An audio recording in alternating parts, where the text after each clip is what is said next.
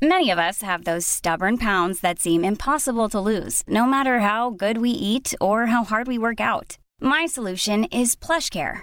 PlushCare is a leading telehealth provider with doctors who are there for you day and night to partner with you in your weight loss journey. They can prescribe FDA-approved weight loss medications like Wegovy and Zepbound for those who qualify. Plus, they accept most insurance plans. To get started, visit plushcare.com/weightloss. That's plushcare.com/weightloss. Flexibility is great. That's why there's yoga. Flexibility for your insurance coverage is great too. That's why there's United Healthcare Insurance Plans. Underwritten by Golden Rule Insurance Company, United Healthcare Insurance Plans offer flexible, budget-friendly coverage for medical, vision, dental, and more. One of these plans may be right for you if you're, say, between jobs, coming off your parents' plan, turning a side hustle into a full hustle, or even missed open enrollment. Want more flexibility? Find out more about United Healthcare Insurance Plans at uh1.com.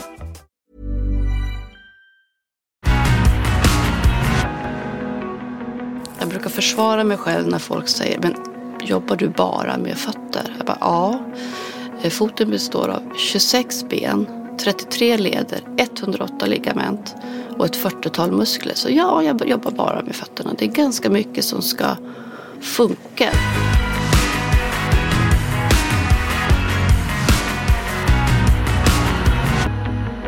Kårmuskler känner de flesta till. Vi måste ha en stark kår och bål för att bära upp kroppen. Fotkår, det var ett nytt begrepp för mig. Ända tills jag träffade Anna Lundberg. Fysioterapeuten och fotspecialisten som dagligen jobbar med fötter. Hon har skrivit böckerna Starka fötter och fotboken.se om fötter. I det här avsnittet grottar vi riktigt ner oss i fötter och i synnerhet problemen med dem. Själv har jag brottats med hälsporre ett tag och det Anna inte vet om hälsporre är inte värt att veta. När ni har lyssnat på det här avsnittet vet även ni. Det här är Sveriges Springerpodden. Jag heter Andreas Odén och ni är varmt välkomna.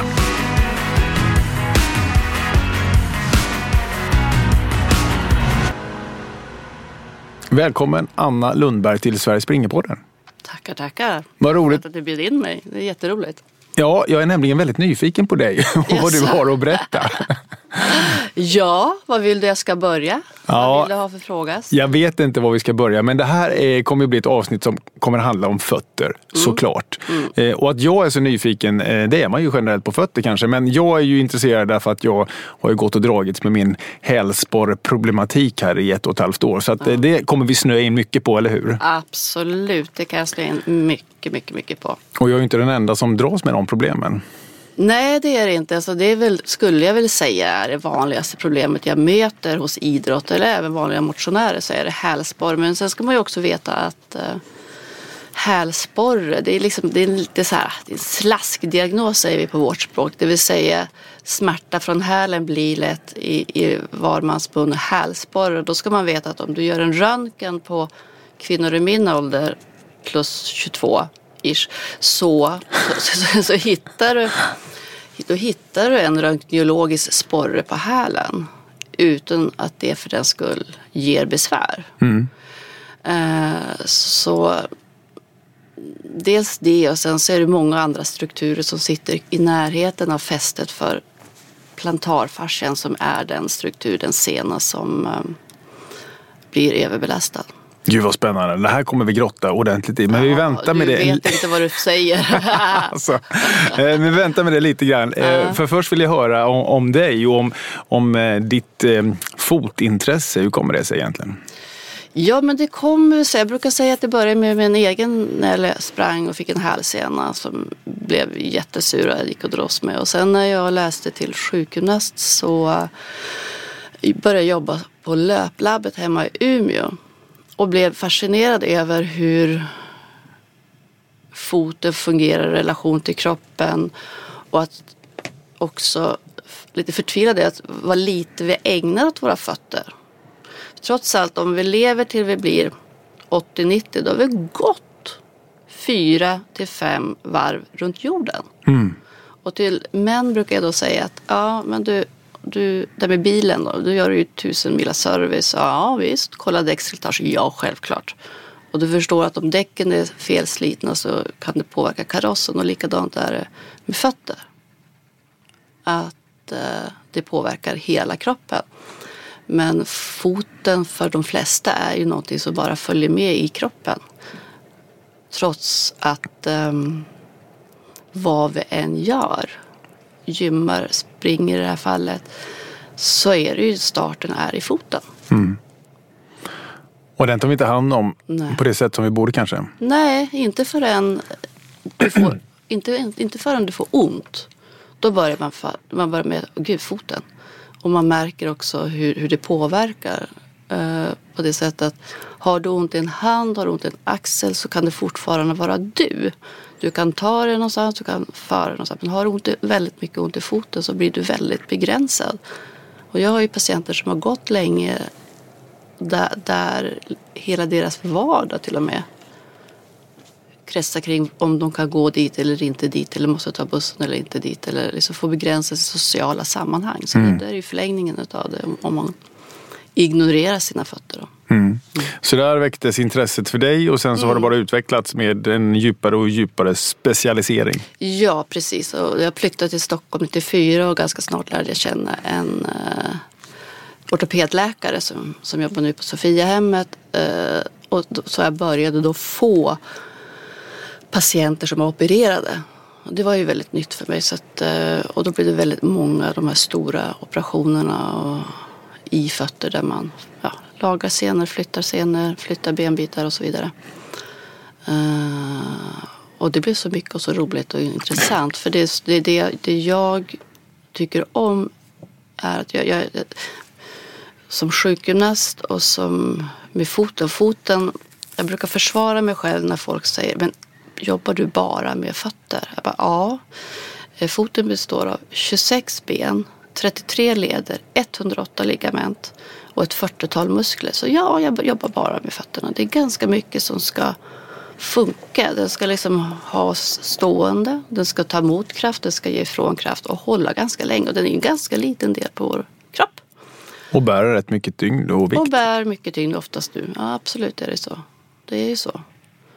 Och så många delar som kan gå sönder, tänker jag. Ja, men det är ju också det. Många delar kan gå sönder. Och det är också så att det är en genialisk konstruktion i att det är ju inte... Det är många små leder som var och en för sig, där i mellanfoten bland annat, inte rör sig så mycket, men tillsammans rör de sig och skapar en funktion. Men blir det någon av de leder som inte rör sig så blir det följdverkan som en dominoeffekt.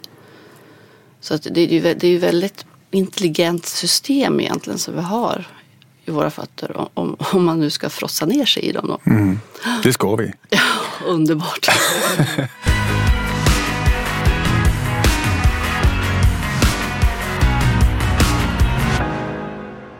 Det här med hälsporre, vi kanske ska landa i det nu då här.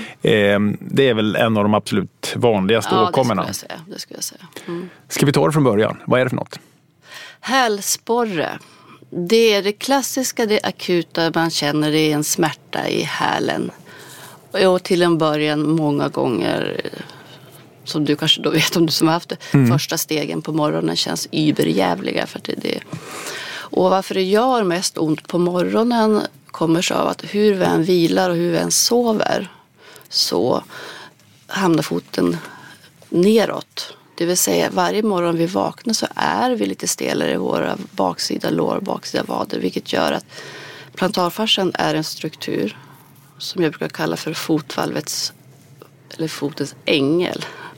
Den utgår från hälbenet som en solfjäder fram över tålederna och fungerar om du tänker att som en pilbågssträng. Så den spänns upp och när du skjuter ifrån i steget så får du en rekyl. Så dess uppgift är att avlasta underbensmuskulatur, fotmuskulaturen, men den kan ju inte göra det själv. Och många gånger så ser jag att personer som springer eller som tränar mycket är väldigt stark i sina stora muskler, i vader och så vidare, men inte i fotens kårmuskulatur. Och det är ju ganska allmänt känt att det med core och bålstabilitet, det förstår de allra flesta, att man kan inte bara träna sit-ups, nästan ingen som gör det längre, utan det är de här inre musklerna. Och i foten så har vi 11 grupper muskler i 4 lager. De är ju inte där för att de bara ska vara där, utan de är där för att avlasta och samarbeta. Nej, jag tänkte bara komma tillbaka till du börjar med att säga de som har haft hälsporre vet att man kan få djävulusiskt ont på morgonen. Varför var det just på morgonen? Om du tänker hälbenet, så på undersidan där så fäster plantarfascian in. Och på andra sidan av det så fäster ju hälsenan. Och när vi är fram till vi är 40 cirkus så går de här fibrerna ihop. Sen brukar de allra flesta efter 40 trampa sönder det. Men det är i alla fall en mekanik så att om vaden drar hälbenet uppåt, då drar det även i den strukturen, i fästet för plantarfascian som kanske är svullnad, det kanske har en par små bristningar, blödningar. Och då blir det ett ökat drag. Och det brukar vara det som är smärtsamt. Så att får man då hälen eller vadmuskeln och baksidan att bli lite rörligare, så på så sätt får du en avlastning då i plantarfascian eller hälsporren då. Innebär det att man kan hitta en ställning eller få hjälp med något redskap som gör att man kan sova på natten med foten i ett läge som gör att man inte får ont på morgonen? Ja, och där fanns det ju länge någonting som mina kollegor kallar för fascistsockan. Ja. Men det är plantarfascitsocka. Den ser ut som en stödstrumpa med en förlängning som du liksom helt enkelt, och med kardborreband så att du låser foten i 90 grader. Problemet tycker jag med den mjuka, det är att det blir också att tålederna hamnar i ytterläget uppåt. Och många tål inte det, så att jag skulle jag brukar göra en variant och stoppa in någonting hårt så att det blir bara som ett vinkeljärn, för då fotleden är tåligare än vad tålederna är att ligga i ett ytterläge. Så det är absolut, det kan fungera. Varför får man hälsporre? Varför man får hälsporre är, som sjukgymnast tittar man på yttre och inre faktorer. Och yttre faktorer kan ju vara att till exempel att du har ökat din träningsmängd, du har och ökat träningsmängd, dels mängd, hastighet, ensidig träning på ensidiga underlag. Och dessutom så vad man inte får glömma i det här spektrat är ju att vi springer ju inte hela dagarna, utan vi har ju jobb, och många människor har ett sittande jobb och sitter för mycket, vilket gör att man blir just stel på baksidan av lår, baksidan vaden och svag i höften. Som också gör att vi blir predisponerade för att få plantarfascit, för det är där vi pratade om i början där med morgonsmärtan och så vidare.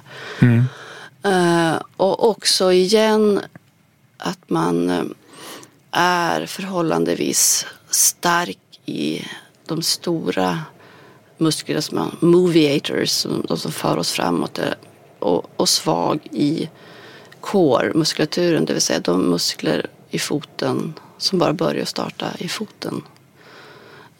Och det innebär då att de här musklerna i foten ska ju samarbeta med vår plantarfascia. Men det blir en obalans däremellan, att plantarfascian får ta hela jobbet. För att den små muskulaturen, höll jag på att säga kommunalarbetare, men det kom bara sådär. Ja. Men de är inte aktiva. För du klarar det precis som du kan ju klara det utan core-muskulatur i ryggen. Det är många som gör det. För du kan ta dig fram, du kan gå, du kan föra, du kan stå. Men när foten behöver en stor belastning så är det annorlunda. Dessutom så ser man, om vi återgår till det här med vardag och vardagsskor också. Det är ju att vi människor sen industrialismen har blivit intryckta i skor som ser likadana ut. Och de ser inte ens ut som en fot. De är väldigt avsmalnande i framfoten.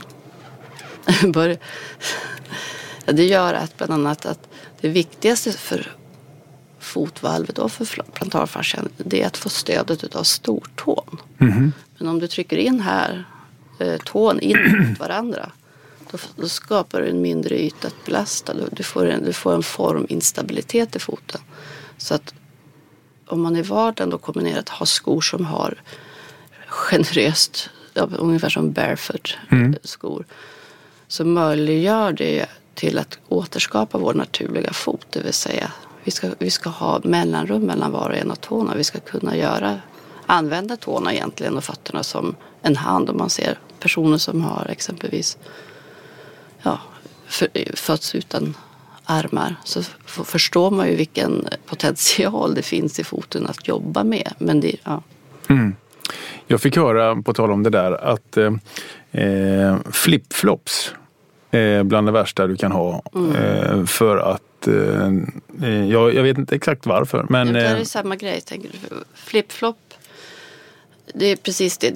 Det förstärker, i och med att det nyper ihop. Ja. Så att det tar bort stödet från stortån. Du måste ju nypa för att hålla fast. Och en fot som mår bra vill se ut så där.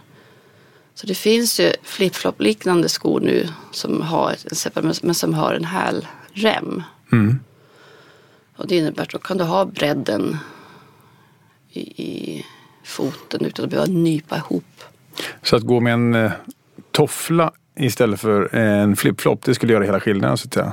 Det är inte att den är hård i sulan eller sånt. Det är hård i sulan också, men det gynnar inte naturlig fotrörelse, eller det stimulerar inte de muskler i fötterna som ska skydda de här kårmusklerna. Återigen, en stor hålfotsmuskel är ju bland annat den muskel som gör att vi kan föra stortån separat ut från de små tårna. Man tänker sig att hälsporet torde vara väldigt utbrett bland en dryg miljard asiater som går runt i flipflops året om. Man kan tycka det, men ja, absolut.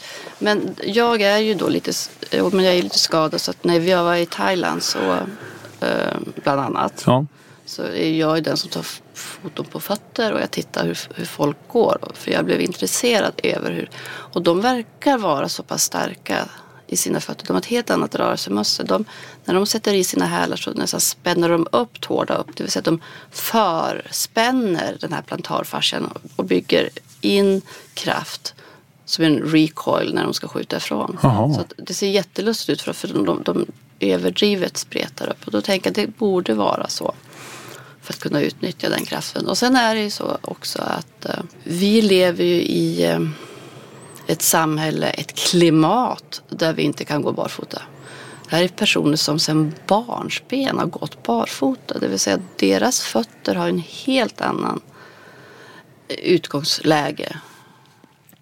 Jag minns ju bland annat när jag pratade med Morgan Tollefsen där, när de var nere i Afrika. Och han frustrerat när de tränade, så kom de här 5-åringar springande bredvid dem.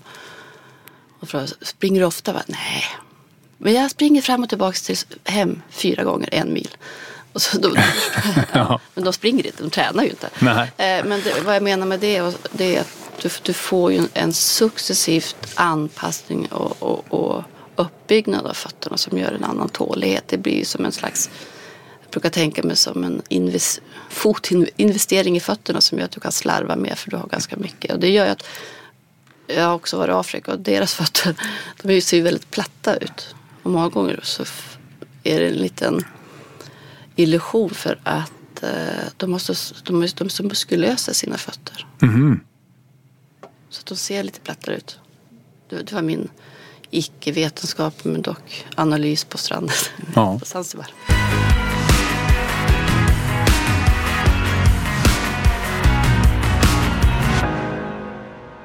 När det gäller hälsporren så stämde ju den här bilden med ökad träning på ensidigt underlag väldigt väl in på mig när jag drabbades för 1,5 år sedan. Jag skulle börja träna mot maran och la in långpass på asfalt i ett allt för snabbt stegrande tempo, skulle jag tro. Och lite som en blixt från klar himmel så sa min härifrån och sa, nu gjorde det jätteont den här morgonen. Jag var alldeles överraskad, vad kom det därifrån? Vilade några dagar och körde på igen och sen så var det någonstans kört. När man är i det skedet, vad kan man göra och vad ska man göra då? När det väl har hänt så att säga. Ja, då får man ju tänka på, då delar jag ju in det akuta och inte förebygga. Så vi pratar om det akuta, det är tväront, det är en spik i hälen. Då får man ju dels analysera omkring, se att miljön även i vardagen, det vill säga att man har till exempel små tofflor vid sängen så att du inte kliver ner på den bara foten, och som jag sa innan också att man innan, om man har tid och möjlighet, stretchar eller utför övningar som främjar rörligheten i vader bland annat. Och generellt vill man ju då, när det är som mest ont, som en krycka, ha skor som hellre har lite klack i relation till framfoten som är stabil. För då får du ett slack i vad och hälsena och då blir draget lite mindre just akut. Och dessutom så förflyttas ju tyngden från hälen till mer mot framfoten, så att du får lite grann vila. Just det. Många tycker det är väldigt skönt om man har ett jobb då där man står, att också stå på en mjuk kudde, kanske lite upphöjt. Det finns ju massor sådana här yogamattor exempelvis. Sen så brukar vara väldigt effektivt tycker jag. Jag brukar faktiskt, precis som med fettkuddeproblematik, så brukar jag tejpa in fettkudden på ett speciellt sätt så att jag använder så här vanlig sporttejp. Berätta vad en fettkudde är. Ja, det är stötdämparen i hälen. För jag tror att vi måste också klargöra vad det är med den här plantarfascian som händer egentligen. För det är inte en inflammation. Nej, det är ju inte det. Det tar man ju förut. Att det var en plantarfascit. Men det är en... Jag brukar tänka mig så här, det var någon som gjorde en jättebra liknelse, att när plantarfascian mår bra så är det som en telefonsladd. Alltså den är hopdragen, den har en elasticitet och en viskositet. När du har överbelastat den så ser den ut så här. Det kan du se. Nej, jag kan se det. Men ja, då har du dragit ut en så att jag har sladd här. Ja, precis. Jag har tappat elasticiteten, och det kan ju komma sig av att en överbelastning, att det blir små bristningar i själva fästet som kan ge svullnader. Bland annat. Som i sin tur kan leda till en utveckling av hälsporre som kan vara symptom. Det läker, det blir förbeningar i läkningsfrö. Så jag ser det som det blir nästan, jag ser framför mig, eller jag brukar förklara på att säga, det är lite som en tygbit som har förlorat eller dragits ut. Det är liksom lite små fibrer i det tyget som inte riktigt är i fästet. Ja. Ska det växa ihop igen eller ska plantarfascian få tillbaka sin elasticitet? Senare, det är ju där, och nu pratar vi här i början om avlastning, tejpning och skor och så vidare, men senstrukturen mår ju bra av belastning. Det är så den utvecklas, det är så den blir stark. Och för att den här, om vi säger då fästet, inte ska, kroppen är ju inte någon finlirare, utan den, här har vi en skada, vi lagar det bara liksom. Och då blir det R. Och en R-bildning i en struktur som ska vara elastisk, det blir ju inte så bra, det blir stumt. Så därför är också en del i det här att strukturen, plantarfascian, senan under hårfoten, att den ska få ett drag i sig. Det vill säga enkelt sett att cellerna ska veta att okej, det är åt det här hållet vi bygger, för det är det här åt det här hållet vi ska belasta.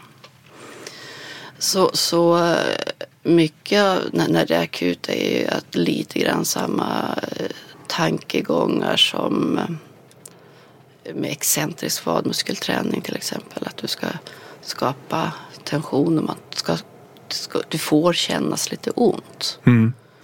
Inte i det akuta saker. Och det akuta, då är det ju det som du beskrev. Du kan inte ens sätta ner foten. Cool fact, a crocodile can't stick out its tongue. Also, you can get health insurance for a month or just under a year in some states. United Healthcare short-term insurance plans, underwritten by Golden Rule Insurance Company, offer flexible, budget-friendly coverage for you. Learn more at uh1.com. Many of us have those stubborn pounds that seem impossible to lose, no matter how good we eat or how hard we work out. My solution is PlushCare.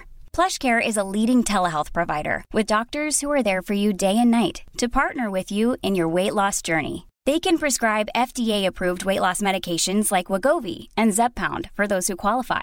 Plus, they accept most insurance plans. To get started, visit plushcare.com/weightloss. That's plushcare.com/weightloss. Quality sleep is essential. That's why the Sleep Number Smart Bed is designed for your ever-evolving sleep needs. Need a bed that's firmer or softer on either side? Helps you sleep at a comfortable temperature? Sleep Number Smart Beds let you individualize your comfort, so you sleep better together. JD Power ranks Sleep Number #1 in customer satisfaction with mattresses purchased in-store. And now, save 40% on the Sleep Number Limited Edition Smart Bed for a limited time. For JD Power 2023 award information, visit jdpower.com/awards. Only at Sleep Number stores or sleepnumber.com. Det kanske är varmt, det kanske är svullet, men när det har gått ett tag och det är liksom där riktigt elaka har lagt sig, så kan man börja belasta och spela om. För många av de som jag ser, som man säger, ska inte säga det till dig, men som kronisk hälsporre, de som går med det hela tiden, det grundar sig många gånger i rörelserädsla under lång. Att man har alltså slutat, och då blir det stelare och stelare, och så fort du ska gå så blir det mer ont och mer ont och mer ont, så blir det en ond spiral. Och på dem då som personer, om man känner att det är en rätt person jag har framför mig, så brukar jag faktiskt säga att bara gå 3 veckor, så kommer du över det, för då får du också en ny läkningsprocess också. Det är ju lite grann så, kroppen är ju lite slöd, den går in där och det blir svullnad och det ska läka inflammation, och sen så efter 3 månader så säger man att det är kroniskt, och det är lite grann för att retirerar den vita blodkroppen och tycker att det är det jag gör. Så genom att belasta lite tid, och det är ju lite grann det som stötvågsbehandlingen gör då, som många gör, det är att skapa en ny läkningsprocess egentligen. Och vad ska man då göra för riktad träning för att bli av med sin hälsporreproblematik? Varje plantarfascit är ju individuell. Så från min sida så är det ju så att jag träffar dig, så behandlar jag ju inte dig som jag behandlar Isa till exempel. Jag måste ju titta på det. Okej, vad har du dina styrkor, vad har du dina svagheter? Och i stort, om man ser på en plantarfascit eller hälsporre, en hallus valgus pronation, så har man, de allra flesta människor, lite för svag höftmuskulatur. Och en test som jag gör, och som också är en bra träningsmetod som jag snodde från Asien igen, det är att kunna sitta på huk. Det är det naturligaste vi gör. Tänker du på i Asien så ser du gamla damer sitta där utan, och där vet man att de har inga artros i knän och höfter bland annat. För kan du sitta på huk, då har du, och tar dig upp, då bygger du dels styrka i höften men också rörligheten. För om du inte har rörligheten i fotleden, då sätter du eller då tappar du tyngdpunkten och ramlar bakåt. Eller du släpper hälarna, eller att man börjar vrida ut fötterna. Men vi provar på mig då. Har jag... Du har skor på dig, du. Jag har skor på mig. Nej, det får du inte göra. Nu ser du ut som Charlie Chaplin. Ja. Nej, du kompenserar där nu spontant. Nu har du skor på dig, men vad du kompenserar nu är att du vrider fötterna ut för att komma förbi. Så du ska ha fötterna ungefär... Ja, där ja. Det här kan gå, men då måste jag fuska med händerna och hålla i bordet här. Så målet är att du ska kunna göra så och ha armarna bakom ryggen. Bakom ryggen. Ja. För då har du tillräckligt med rörlighet att kunna ha sätet, att du kan föra ihop dig. Om man ser på mig här då. Ja. Klarar du det här? Ja, titta. Du sitter inte ens lite på tå här, eller? Nej, jag sitter ju inte ens på tå. Men hur är du sån naturligt eller har du tränat upp det där över tid? Ja, som sagt, jag är gymnast i botten. Och det innebär ju att jag är rörlig. Men sen så den här Asienresan jag refererar till, den var ju när jag var 22. Och jag blev så fascinerad när jag såg de här magra tanterna. Så där ska jag också kunna göra. Jag kommer ihåg det första gången jag var i Kina. Då satt ju äldre män och äldre kvinnor upp, gärna på en stolpe någonstans. Sådär, ja. Exakt. Och det är det naturligaste vi har, ett sätt att sitta som egentligen är vilsamt. Men inte för oss stela individer i vårt moderna samhälle. Så där, och att hitta den nu, gjorde du det med 2 fötter. Ja. Sen kan man som styrkeövning för att hitta det göra det med en sån här pistol squad, är det så den heter, va? Och kunna göra 10 stycken med höft, knä och fotled linjerade. Det sägs att det inte wobblar åt något håll utan med god teknik. Det är inte många som klarar det. Nej. Och om man då ska i den rörelsen eller andra rörelser fokusera på fötterna, hur ska foten då vara när vi gör en squat eller en knäböj, benböj och så vidare, så tror våra fötter fortfarande att vi är apor. Och jag menar med det är att vi greppar. Ja, just det. Och tappar du balansen eller är du stressad så greppar vi. Och därför så blir jag får ju lite att nackåren reser sig när man slentrianmässigt ger ut övning knöla handduk. För då förstärker du den här kniprörelsen som du redan har i foten. Jaha, gillar inte du den övningen alltså? Nej, inte i den slentrianmässiga utförandet. Nej. Tyvärr. Just som sjukgymnastik för hälsborre menar du? Eller i största allmänhet? Ja, för hälsborre också. Men hälsborre, men för att stärka fotvalv också. För det är väl det. Jag vill ju stärka fotvalvet. Om man tittar på skillnaden, varför kan vi människor ha kraft i gång och löpning men inte en gorilla? Då tittar man på det rent anatomiskt. Så bland annat så gorillans fot, den har vad man kallar för midfoot break. Den nästan blir som ett V. Den får ingen stuns i sig. Det kommer så att de inte har som vi har. Vi har en bennabb eller utsprång på hälbenet som gör att vi inte kan plana ut våra fötter hur mycket som helst. Så det bromsar. Plus då att de här små musklerna i foten har vi ganska gemensamt med gorillan. Utom en muskel som kroppen har ordnat sig. Den utgår ungefär där plantarfascian är.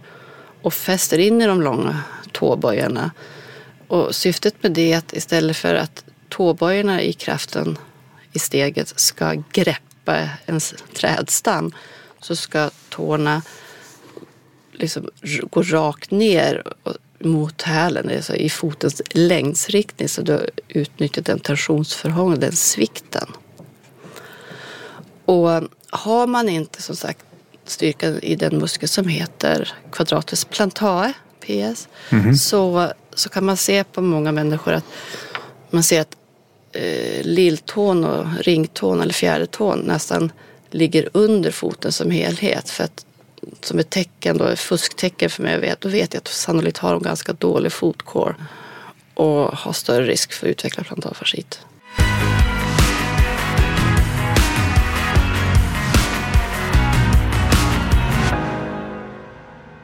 Jag har ju fått ett träningsschema. Jag har gjort stötvågsbehandling. Och jag har fuskat lite grann med mitt tränande, minst sagt. Om jag nu ändå... På vilket sätt? Nej, jag har inte gjort övningarna i den omfattning jag ska. Om det är någon övning du skulle tipsa mig om som jag inte får missa att göra, vilken är det då? Så just den jag beskrev är ju en liten favvo. Dessutom, för att stärka fot, att kunna föra stortån ut från småtårna. Det är en bra övning. Ja, för vad du gör då aktiverar du en muskel här i hålfoten som har med hålfoten att göra och som skyddar då plantarfascian. Och plus att då får du den här bredden i framfoten. Så min fot ser ju lite ut som en anka. Och det Ja, du har tagit av dig skor och strumpor och demonstrerar för mig här på mattan. Så jag ser du ser ju. Ja, en fantastisk rörlighet. Ja. Och det du ser här också att min stortå linjerar med min insida av hälen. Så där skapar jag en stabilitet bara i formen. Så flytta tårna i sidled lite grann utan att flytta hela foten utan bara tårna i sig får röra sig. Exakt, för de musklerna jag far efter är...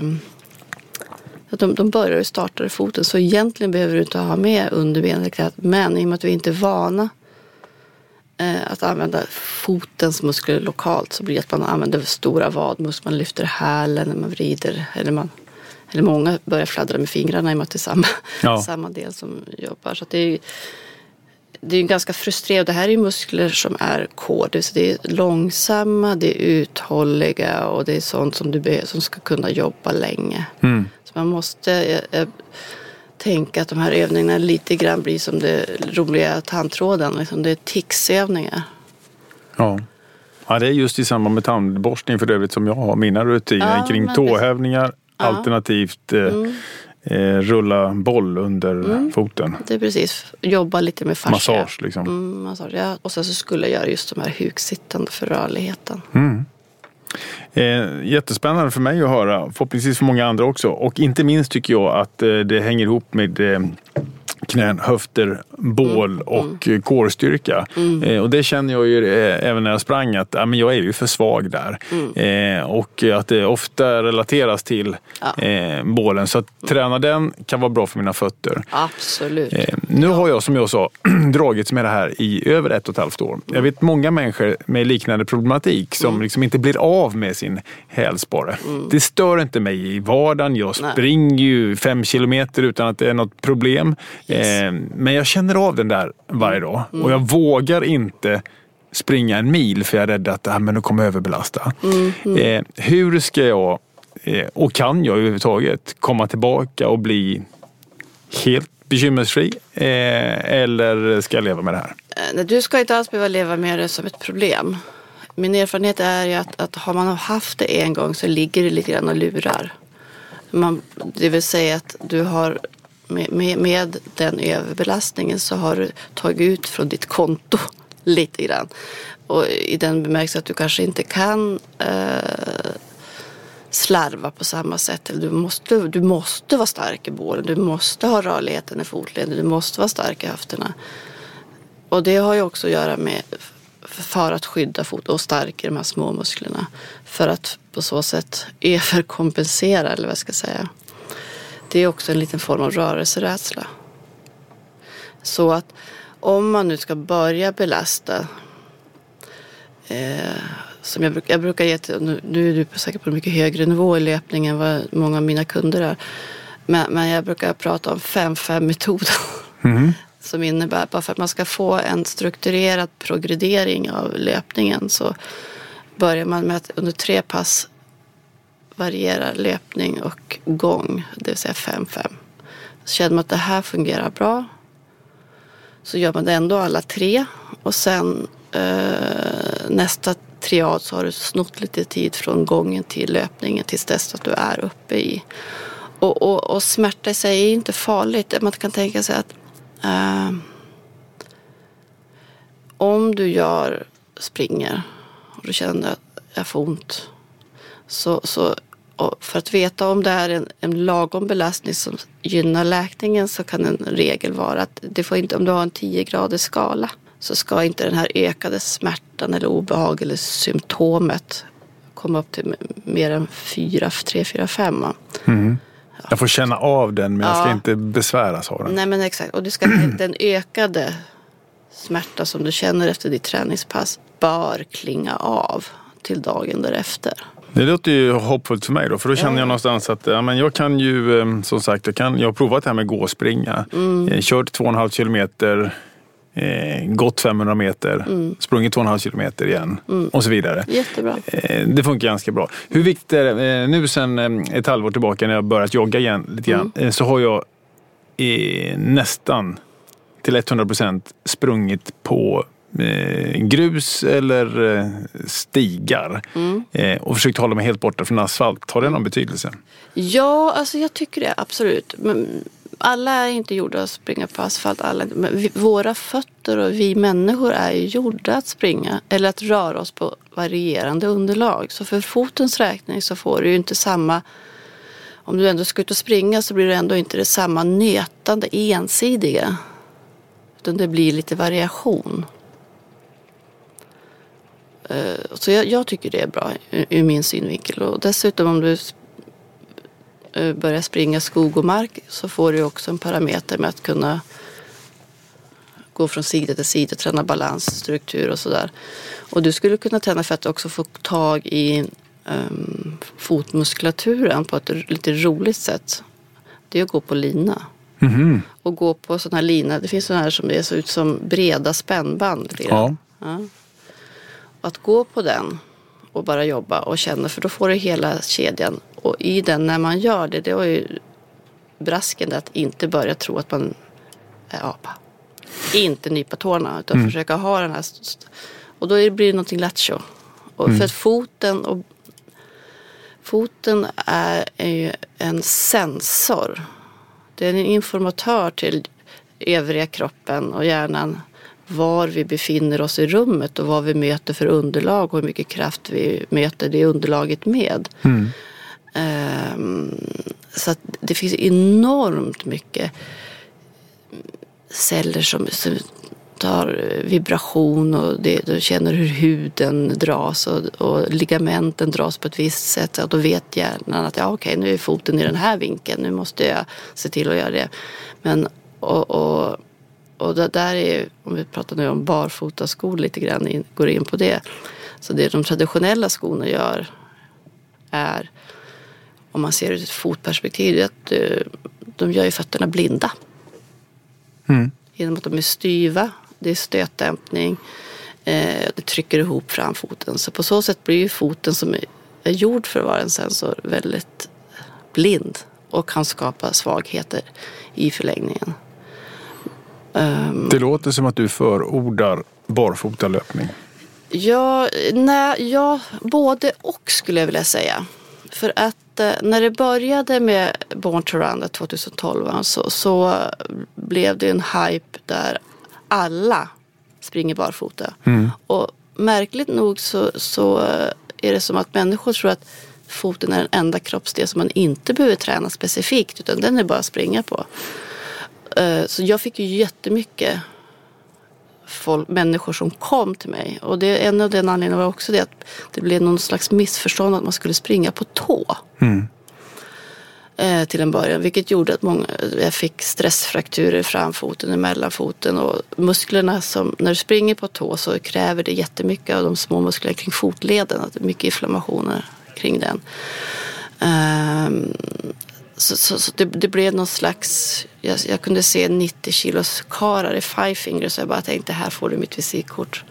Ja. Det blir för mycket för ofta för länge. Det blir som en hype. Men nu upplever jag, tack vare den nu ändå, så har pendeln slagit i mitten någonstans. Så man börjar prata mer om träning och fotens funktion och också fokusera på en annan slags teknik i att springa just med minimalistiska skor. Och det är att ha det här kortare löpsteget, att på så sätt tänka sig att benen alltid rör sig rakt under bålen. Och varför vill vi det? Jo, det är för att då kan både höft, knä och fotled vara stötdämpare. Det blir som en dragspel, eller vad ska jag säga. Till skillnad om du har ett långt steg och du sätter i rakt knä, då är det ju stumt. Så det är liksom och landar då inte på framfoten utan kanske mer på mitt utsida av foten. Jag kommer ihåg när vi spelade in programmet Sverige springer här under hösten, så är Anders Salka med och tränar Emil och Anna Jönsson-Hag här. Och jag fastnade för det. Han sa till Emil på hans raka fråga, vad ska jag sätta, vad är fotisättningen? Ja, men tänk framkant häl. just det, precis. Och det kunde jag ta till mig och visualisera kring. Framkanthäl, men det var ett bra tips tycker jag. Ja, och framkanthäl. Och jag kan dels framkanthäl och sen så, jag brukar väl till och med dra det till att framkanthäl men lite mer på utsidan. För när du sätter i foten, i och för sig framkanthäl. Nej, det kanske är mitt på. Jag ångrar mig. Nej, jag håller med honom. Okej då. Men det är i alla fall inte five fingers framfotisisättning längre. Nej. Och kan du nu med så här lite några års perspektiv till den eran säga att nej, de var ute och cyklade, de som förespråkade det här? Ja. Det var de.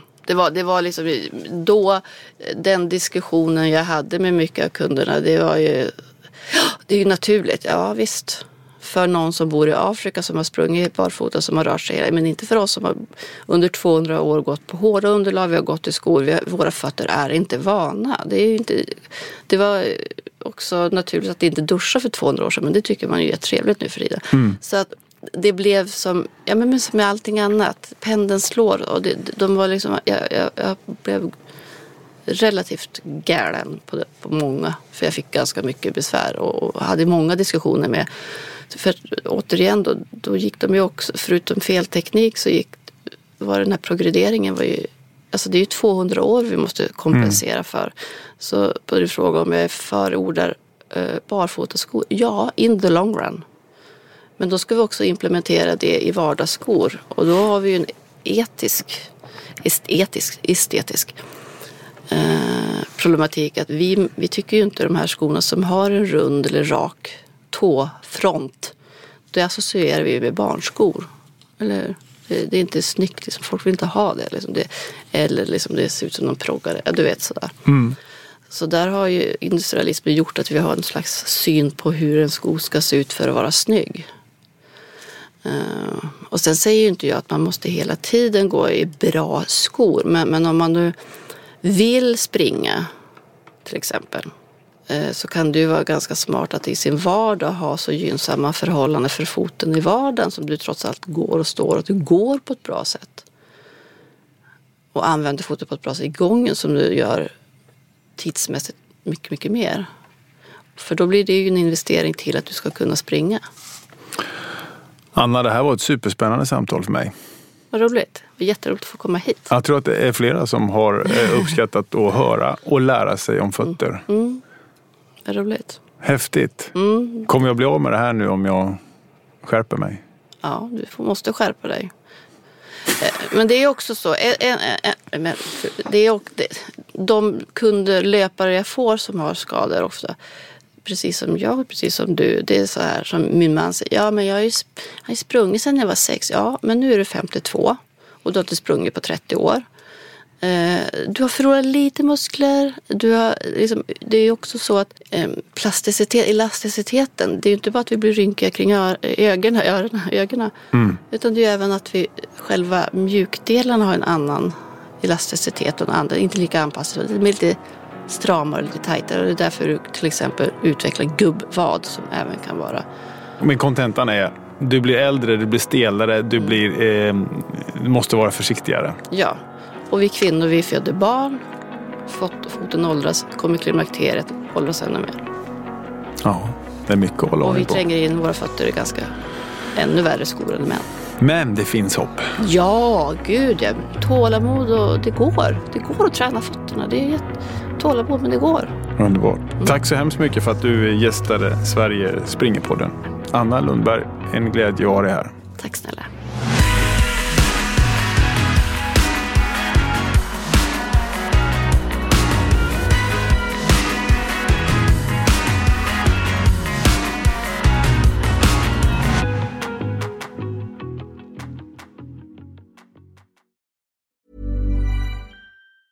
Even when we're on a budget, we still deserve nice things. Quince is a place to scoop up stunning high-end goods for 50 to 80% less than similar brands. They have buttery soft cashmere sweaters starting at $50, luxurious Italian leather bags, and so much more. Plus, Quince only works with factories that use safe, ethical, and responsible manufacturing. Get the high-end goods you'll love without the high price tag with Quince. Go to quince.com/style for free shipping and 365-day returns. Mom deserves the best, and there's no better place to shop for Mother's Day than Whole Foods Market. They're your destination for unbeatable savings, from premium gifts to show-stopping flowers and irresistible desserts. Start by saving 33% with Prime on all body care and candles. Then get a 15-stem bunch of tulips for just $9.99 each with Prime. Round out Mom's menu with festive rosé, irresistible berry chantilly cake, and more special treats. Come celebrate Mother's Day at Whole Foods Market.